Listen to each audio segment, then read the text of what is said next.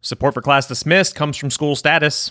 School Status helps educators at every level take control of student data for increased outcomes and meaningful stakeholder engagement. Find out more at schoolstatus.com.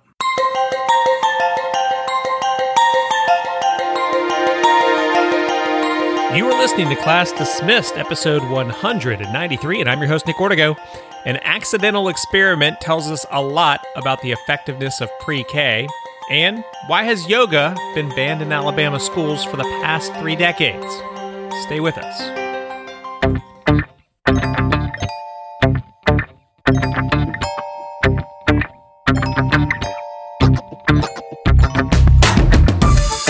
Class Dismissed is the podcast that inspires educators through story. Each week we cover some of the hottest topics and news in the world of education. Plus, we hear from a guest with a bright idea for education that you can apply in your community.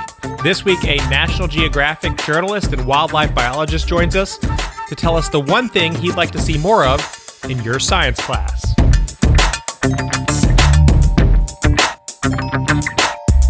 Hello, everybody. Nick Ortego here, and I'm joined by friend, principal, and co-host Christina Pollard. Christina, how are you doing? I am fantastic.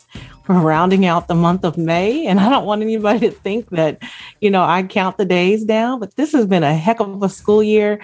And we are about to be able to say we survived a face-to-face full term of school during the pandemic. No one thinks less of you for doing that. Yeah, not at all. And what teachers accomplished, educators in general accomplished this year was absolutely amazing.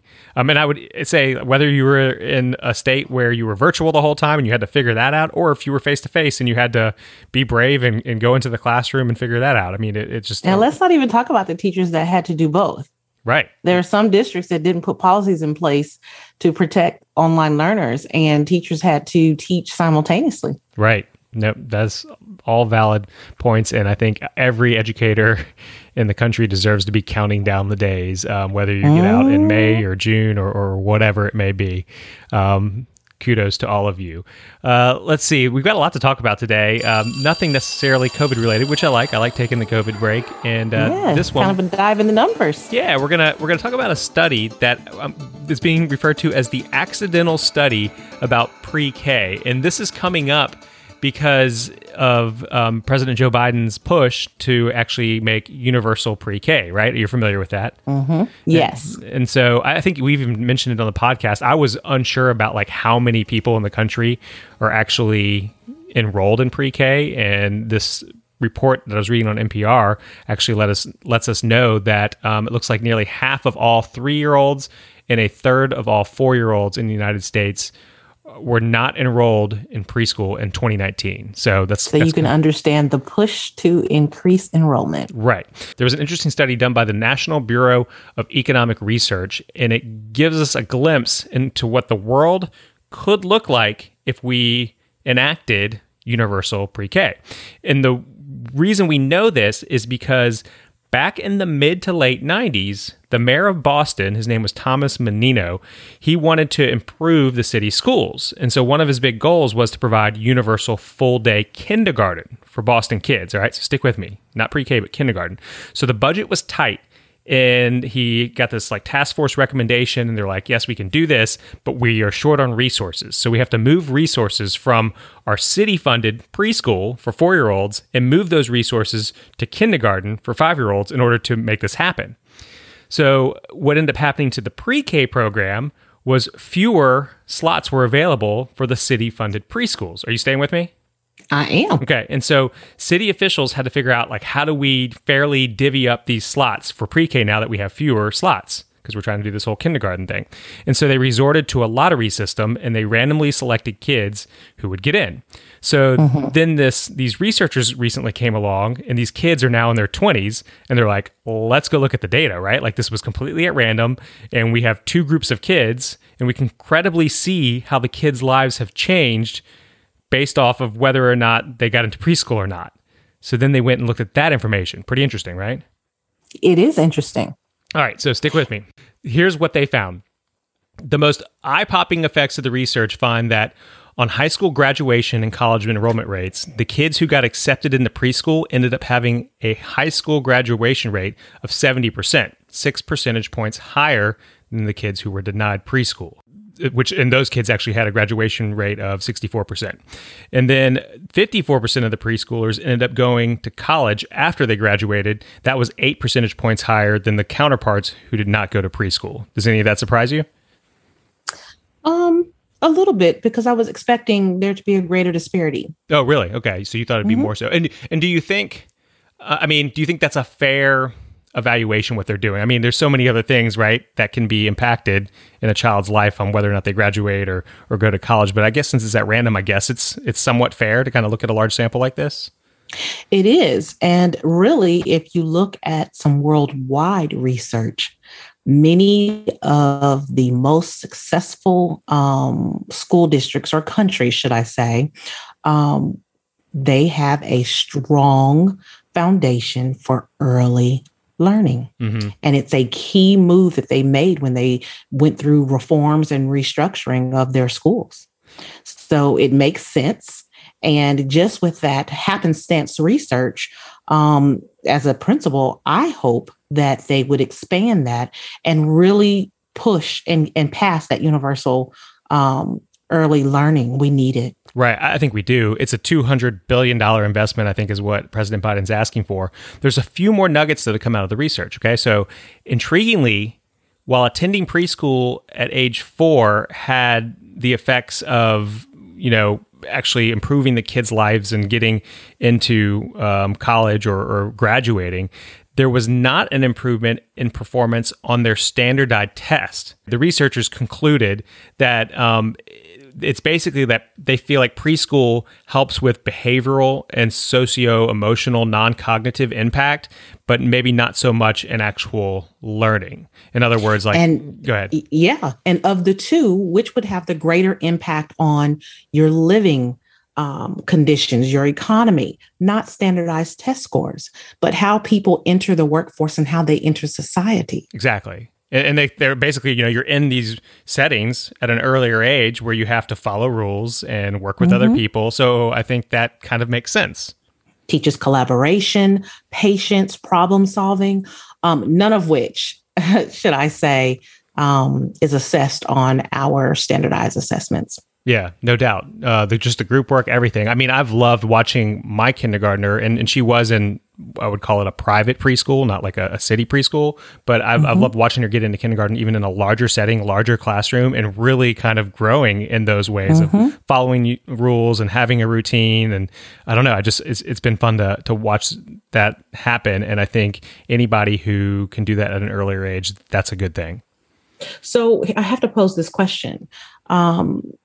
If Biden is successful and we are able to pass universal coverage for early learning, what will the state of Mississippi do in regard to kindergarten? Because I'm not sure many people realize it is not required or mandated right now. That is a legitimate question. Yes, you're basically saying all right, so we are basically have the funding for pre-K, but we aren't even mandating kindergarten. So how do we mandate pre-K when we don't mandate kindergarten? Exactly. And then when you do a study like that and you compare children who attended pre-K versus children who went straight into kindergarten, and let's think about the fact that oftentimes kindergartners don't show up until October, November, sometimes December, and they've missed the whole first semester of learning, and there's nothing you can say or do because they weren't required to be present. And so let me ask you this, and I know this is not, you're looking at big data or numbers. And I should say in less affluent areas is where we see this happening. Well, and so what do you see happening? Is it just that you don't really necessarily see kids not show up to kindergarten at all? You're saying they just kind of come in late whenever they feel like it? Is that kind of happens? Yes. And I don't have any research to say that there are students not going to kindergarten at all and going straight into first grade. But I have to just tell you the concern we have when kindergartners arrive. And the first thing we do, try to find out if they've had any type of early learning. And when they haven't, and then they also arrive to school late, it's already an uphill battle when you begin to think about kindergarten readiness and where you expect a kindergarten student to be at the end of the school year. Yeah. And I feel like just, pre-K is so great, universal funded pre-K, one, because a lot of families can't afford it. So obviously that's a plus. But two, it's often those kids that maybe are just being raised by a single mom, don't even have a sibling.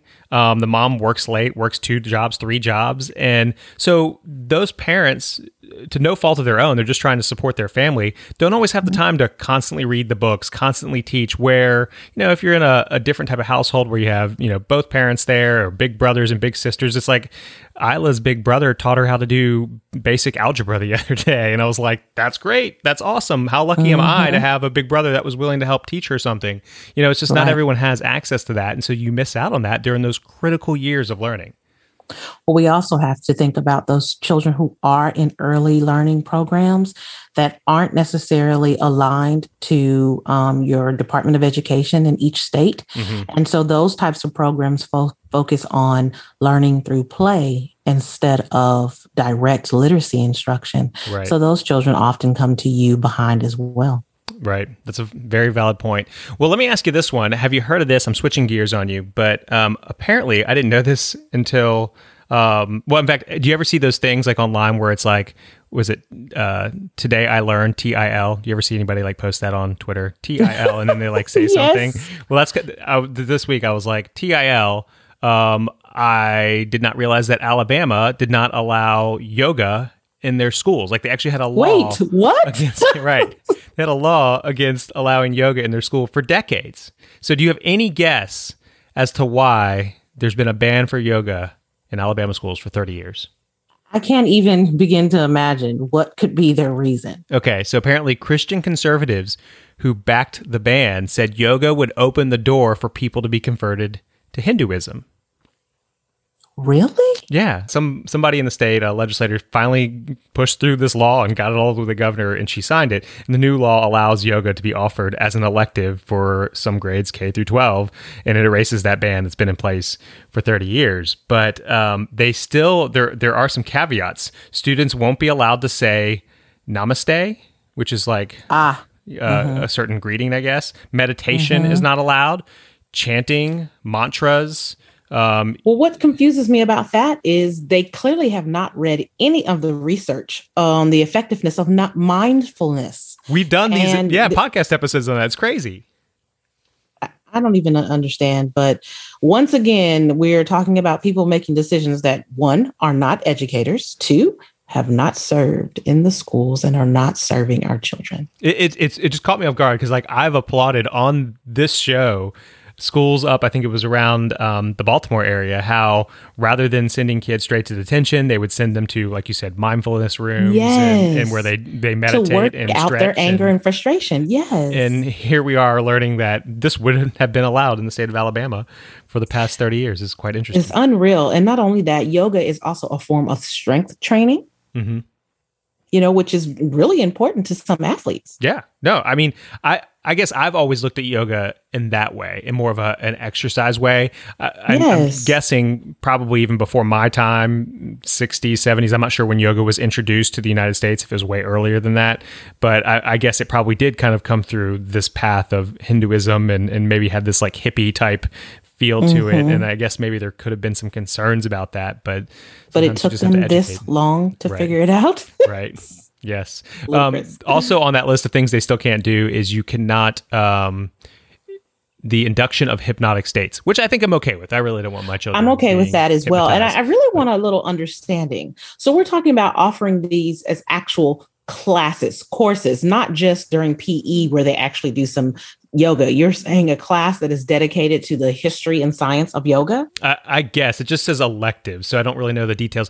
I find that to be interesting because I don't know anywhere around here that it is offered as a course. Yeah, and what I really think is that some legislator saw this was a law and was like, this is ridiculous. We need to revisit this, and then we'll let the K through 12 schools figure out what they want to do with it. But why do we have this in place is I think really what it comes down to. And it, obviously generates buzz, and that's ultimately what a lot of the legislators are trying to do. They're trying to generate laws that gets NPR to cover them. So, and gives them some attention, I think, as a lawmaker.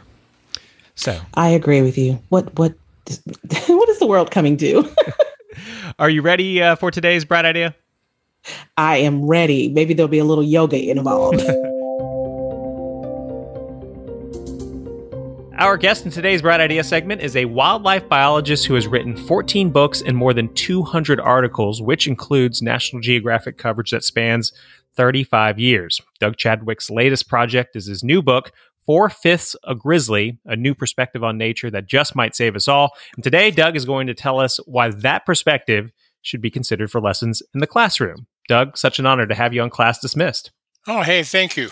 First, I want to kind of dive into the title of this book because I think it's very important to the conversation we're about to have.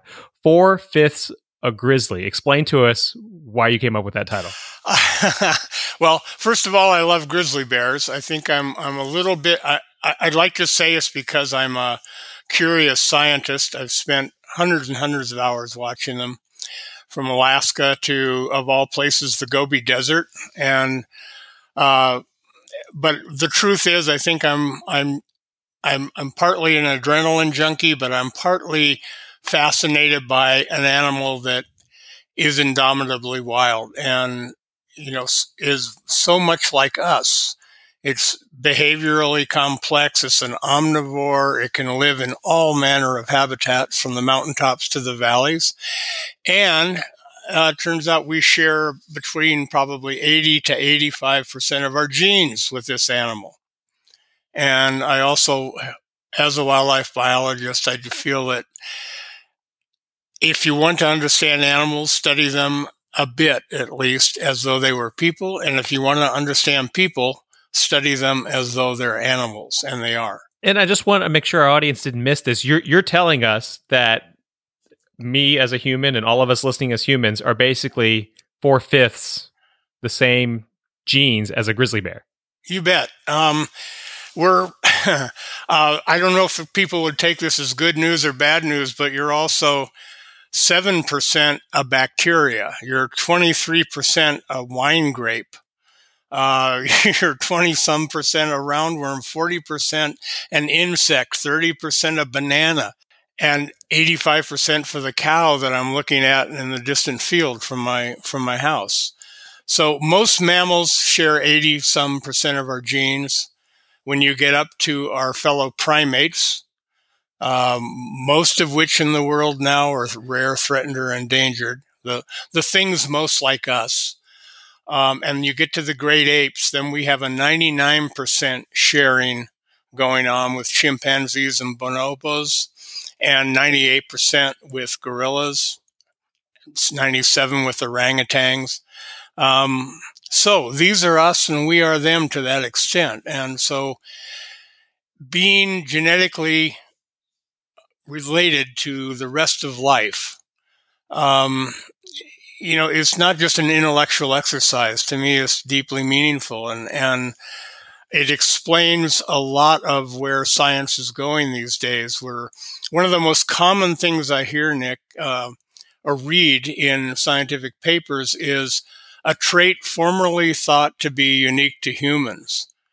We're opening up to the fact that we are not as separate and special as we like to perceive ourselves sometimes, and the animals are showing us this. And so are the ubiquitous videos and cameras out there. We're just seeing whole aspects of animal behavior that we have to find actually a brand new language for, that incorporates human qualities or qualities we share, but without being anthropocentric or without, turning them into fuzzy little humans. This idea, though, that we're the same as, like you said, 4/5 a grizzly bear, and so on and so on.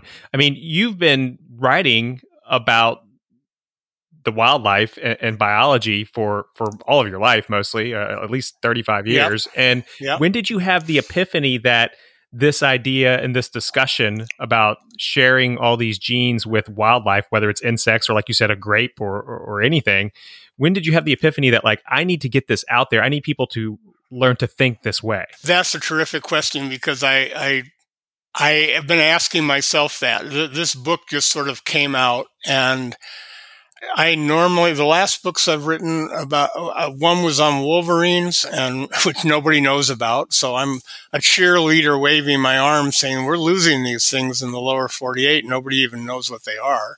And then the last grizzly bears in the Gobi Desert. There are about 30 left in the world. And it hit me, I guess, it made me feel like I'm pretty slow. It takes, what do I need? A sledgehammer up alongside the head. I don't have time to write about all the species one by one, all the wild places one by one that need attention and a little more help to survive the current 8 billion people and their activities in the world. And so I thought, I don't know of a bigger subject than what's the nature of nature and what's the nature of nature in us. But I thought, again, until we understand that, then I'm out putting my finger in holes in the dike, as is every other conservationist. And I think we need a much more sweeping change in the way we think about ourselves and the importance of nature. That it's not a hobby. It's not a special interest. It's not a good thing to do because you like antiquities or any of the other ways we perceive nature as sort of a luxury and feeling as though we're liberated from it and we can do whatever we want as much as we want. Until we get past that, then I just foresee a loss upon loss into the future, and eventually the degradation of ecosystems or their loss and collapse. And I don't want to get into an environmental sermon because I think there's a lot of positive things happening. And that was the other reason I wanted to write the book, is to say, hey, here's what works.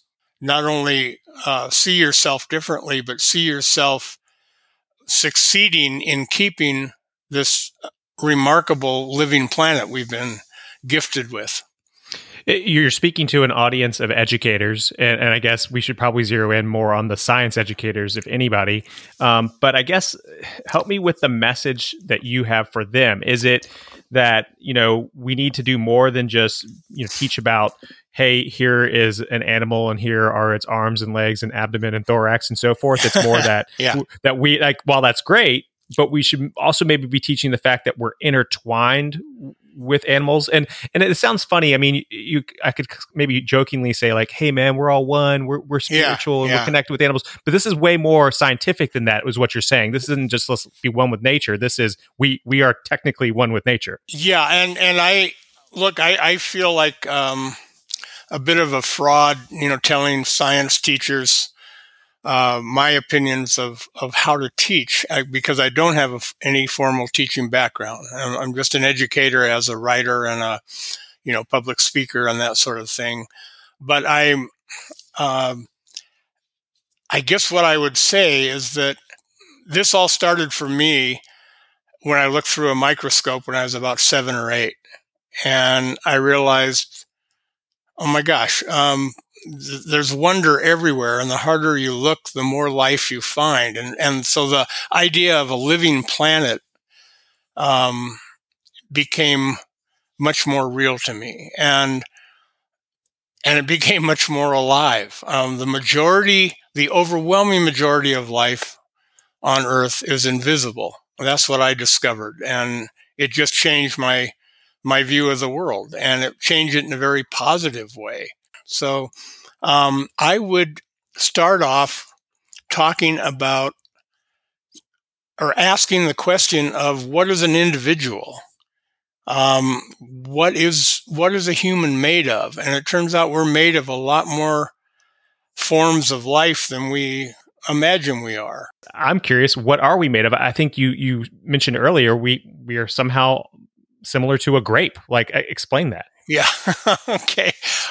Well, I talked about discovering the microbial world, and the fact that if I go out and take a pinch of soil or a handful of soil in my yard, I've got hundreds of miles of mycorrhizal fungi.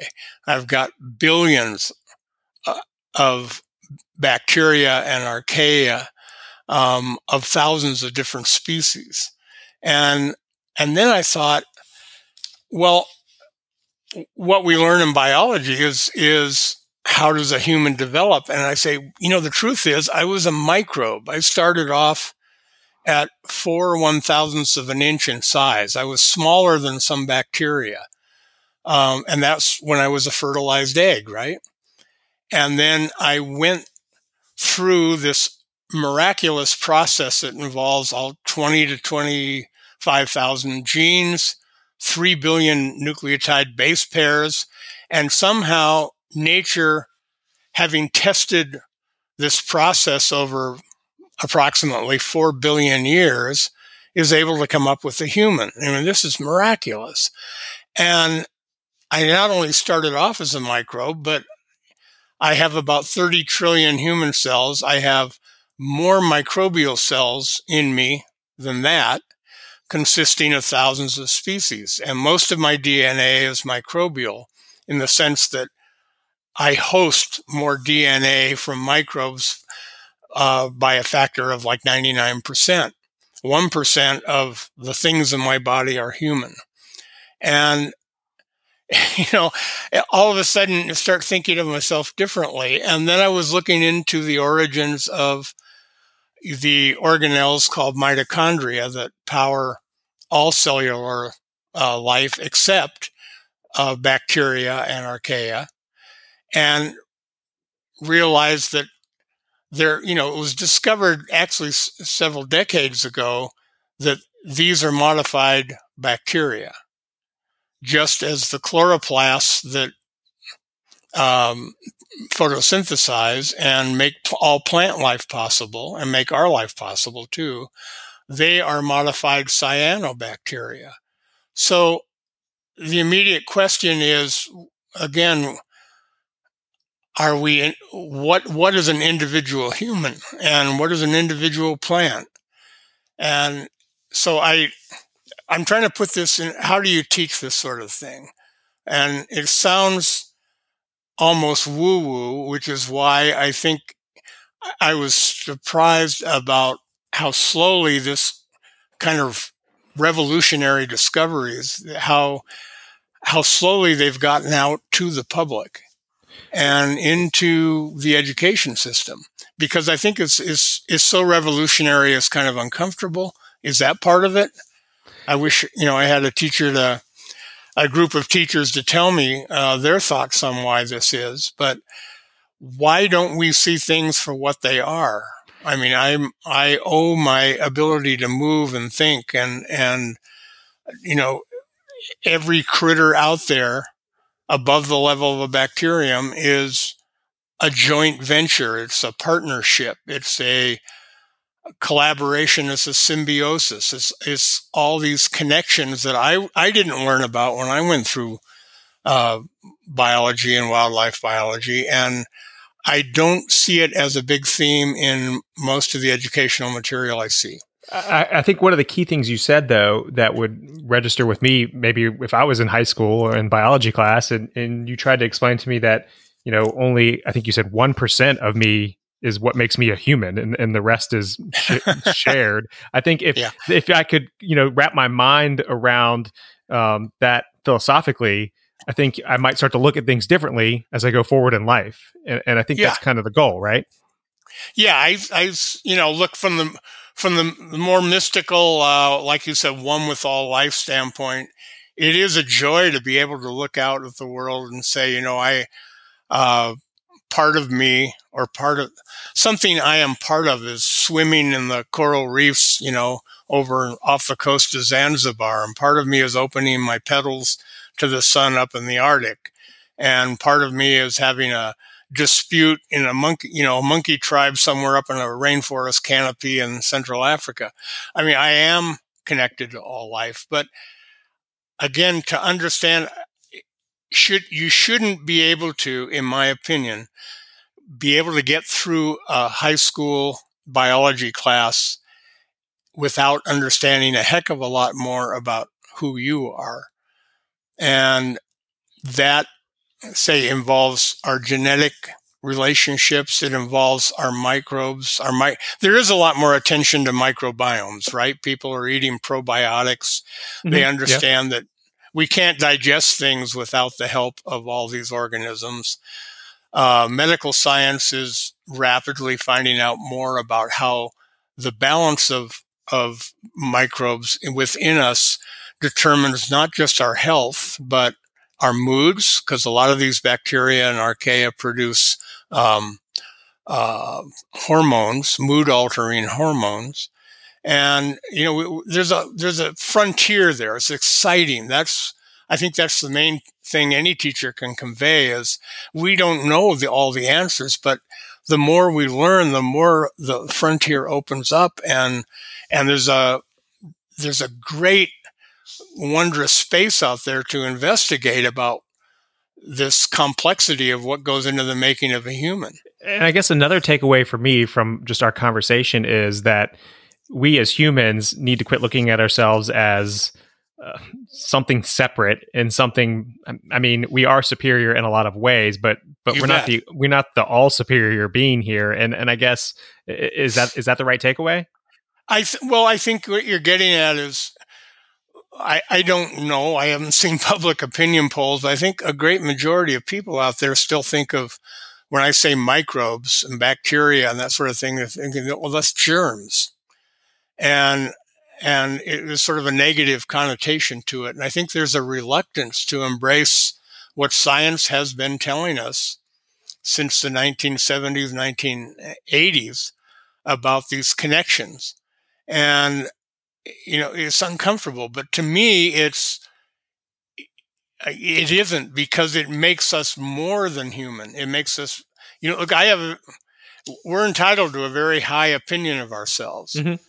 We're not entitled to considering ourselves as, special and unique to the degree that we do. But certainly we can say that we're more than human. We're greater than even our most inflated opinion of ourselves, because we are literally, connected to all the rest of life. And again, I come at this as a conservationist too. Like, I don't think there's this urgency to quit denaturing the planet at the pace we are. And you hear, every day each of us gets up and says, what can one person do in a world of 8 billion? When you read things like, a news report that there will be as much plastic in the ocean, well, it will outweigh all the fish in the ocean by the year 2050. I admire your approach. Again, the book is 4/5 a Grizzly, and I admire this approach of, let's teach children and adults that, we are one, this is nature, rather than saying, hey, you need to recycle better or use less plastic. Let's just kind of change how we think of ourselves, and maybe those changes will naturally happen in return. Yeah, that's the most I could try for in a book without a lot of details, but I did include a couple of, major projects in the world. One with conserving most of the critically endangered species on the planet are on islands, because islands are very vulnerable. And many of our wild places throughout the mainlands, the continents, are becoming islands in a sea of development. And so it puts all these species critically at risk. That's where most extinctions happen, and happen fastest, is small, vulnerable populations. So large landscape connectivity, I keep using that word, the connections between us and the life in us and around us, connections between wildlands, the flow of genes across a larger landscape. This is what keeps nature intact. And I think that would be a separate discussion, Nick, but how do we practically go out and conserve the wildlife that almost everyone likes and appreciates? But we've been going at it species by species, place by place, as I did in my writing. And that won't hold up over time, because, these are too small and they're too disconnected. So what's going on is we're fragmenting the habitats and the ecosystems around us. and they are going to fall apart to some extent, and the species will be lost. But all it takes is, I think, this fundamental revision of how we view life. It's all justified by science, and I want to put the science out there. So the challenge is, how do you write a book about this stuff without having people interpret it as an environmental sermon? Oh my gosh, I've seen way too many of those, or too much geek science to take in all at once. So it was the hardest thing I ever wrote, but I think I got some of it right. I love your approach. Again, it's a fascinating perspective. Again, 4/5 a grizzly, a new perspective on nature that just might save us all. Doug, I appreciate this conversation. I'm going to have to ask another question because it's a little off topic, but I'm just a curious person about what you've done with your life and your career. I need to know, what is it like to be watching a grizzly bear or a wolverine from whatever safe distance you deem safe? Like, what's going through your mind when you're doing that type of stuff? Well, this is why I go to salmon streams. I was at a place called up in Alaska on the coast. And I was, comfortably 30 feet away from 1,000-pound, bears, that are fishing for salmon. But, you look around and you say there are wolves fishing next to the bears. And I've also seen wolves trying to kill bear cubs and mother bears trying to kill wolves in different settings. But at a salmon stream, it's like a Disney special. I mean, it's this peaceable kingdom. So I can get rid of the fear and I can just focus on what that animal's doing. And sometimes they would come over as close as, 8 or 10 feet away, because they're curious about us, just as we're curious about them. I've had the same thing happen with whales. I've had 40-ton, 40-foot long humpback whales come over, and we're literally nose to nose underwater. And I felt honored that something that big and magnificent was as curious about me. That's like a bug on a leaf saying, "Oh my gosh, this big human stopped to look at me. How cool is that?" To get past the fear with grizzlies, I'm not promoting grizzlies as our big furry friends. I mean, I hike all the time in grizzly country, and I know under the wrong circumstances it can go terribly wrong. But again, when you can get past the fear and watch them just going about their lives, you see a whole different animal, and then it makes you realize how much BS there is surrounding the likes of wolverines and grizzlies, which we automatically turn into, mythical monsters and icons of this, that, or the other thing that tell us more about humans than about the animals themselves. It's very, very hard for a human to really see another animal for what it is. It's fascinating, Doug. Again, I could probably talk to you all day about all your experiences. I appreciate you taking the time, though, that you have shared with us here on Class Dismissed. Are you ready for our rapid fire pop quiz? Ready. What happens if I fail? What's the grading system? It is impossible to fail, so no worries. Okay. I don't have to go sit in a corner or go see the principal or something. Of course not. Okay. All right, first question. First question. If students could only go to school for one subject, which subject should it be? Well, natural history. What are we not teaching in school that we should be teaching? The joy of being outside. You've probably heard the expression, leave no child inside. Mm-hmm. And I never failed to have the best time of my life being out with kids. It doesn't matter if you're in a backyard looking at the grass or picking through dirt and looking at worms and insect larvae, or you're out in a wild place. But I'd say outside, the two things, if you can get kids looking through a microscope and you can get them outside, they've got the energy and curiosity and willingness. I just feel like that's what I would emphasize any way I could. What does every child deserve? All that we've been given, and and an appreciation of it. What do you think the biggest challenge is for today's educators? Well, in my school district here, we're surrounded by wildlands, but it's tremendously difficult to get kids out on field trips. To get in touch with nature, you need your hands on it and your feet on the ground. What's the best gift to give an educator? I always thought the gift was seeing those moments when the wonder and the understand, and then the understanding, wonder followed by understanding, comes into a child's eyes. Which teacher changed your life? Well, I had a teacher named Mr. Bohannon in grade school. I had a teacher let me out into the field during high school because we were lucky enough to have some good countryside nearby. And then Gordon Oriens, who taught animal behavior at the University of Washington in my undergraduate career, and a couple of other teachers that taught animal behavior and opened my eyes to the capacities and the full dimensions of animals.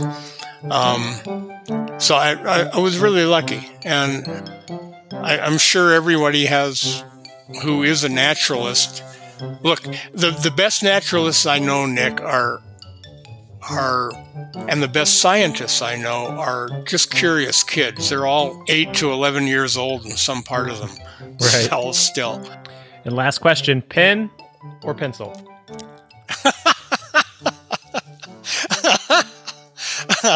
I got you tickled on that one. Yeah. I'm going to go for cuneiform engraving with a stylus on clay. Is that what you do? Is that how you take notes when you're in the wilderness? Absolutely. Very efficient. As long as you can carry a 100-pound pack. Again, you're listening to our friend Doug Chadwick, whose recent book has just come out. It is titled 4/5 a Grizzly, a new perspective on nature that just might save us all. Doug, thank you so much for sharing your perspective with us. Well, thanks for that, and thanks for those good questions. I gave lousy answers, but now I get to think about them when we sign off.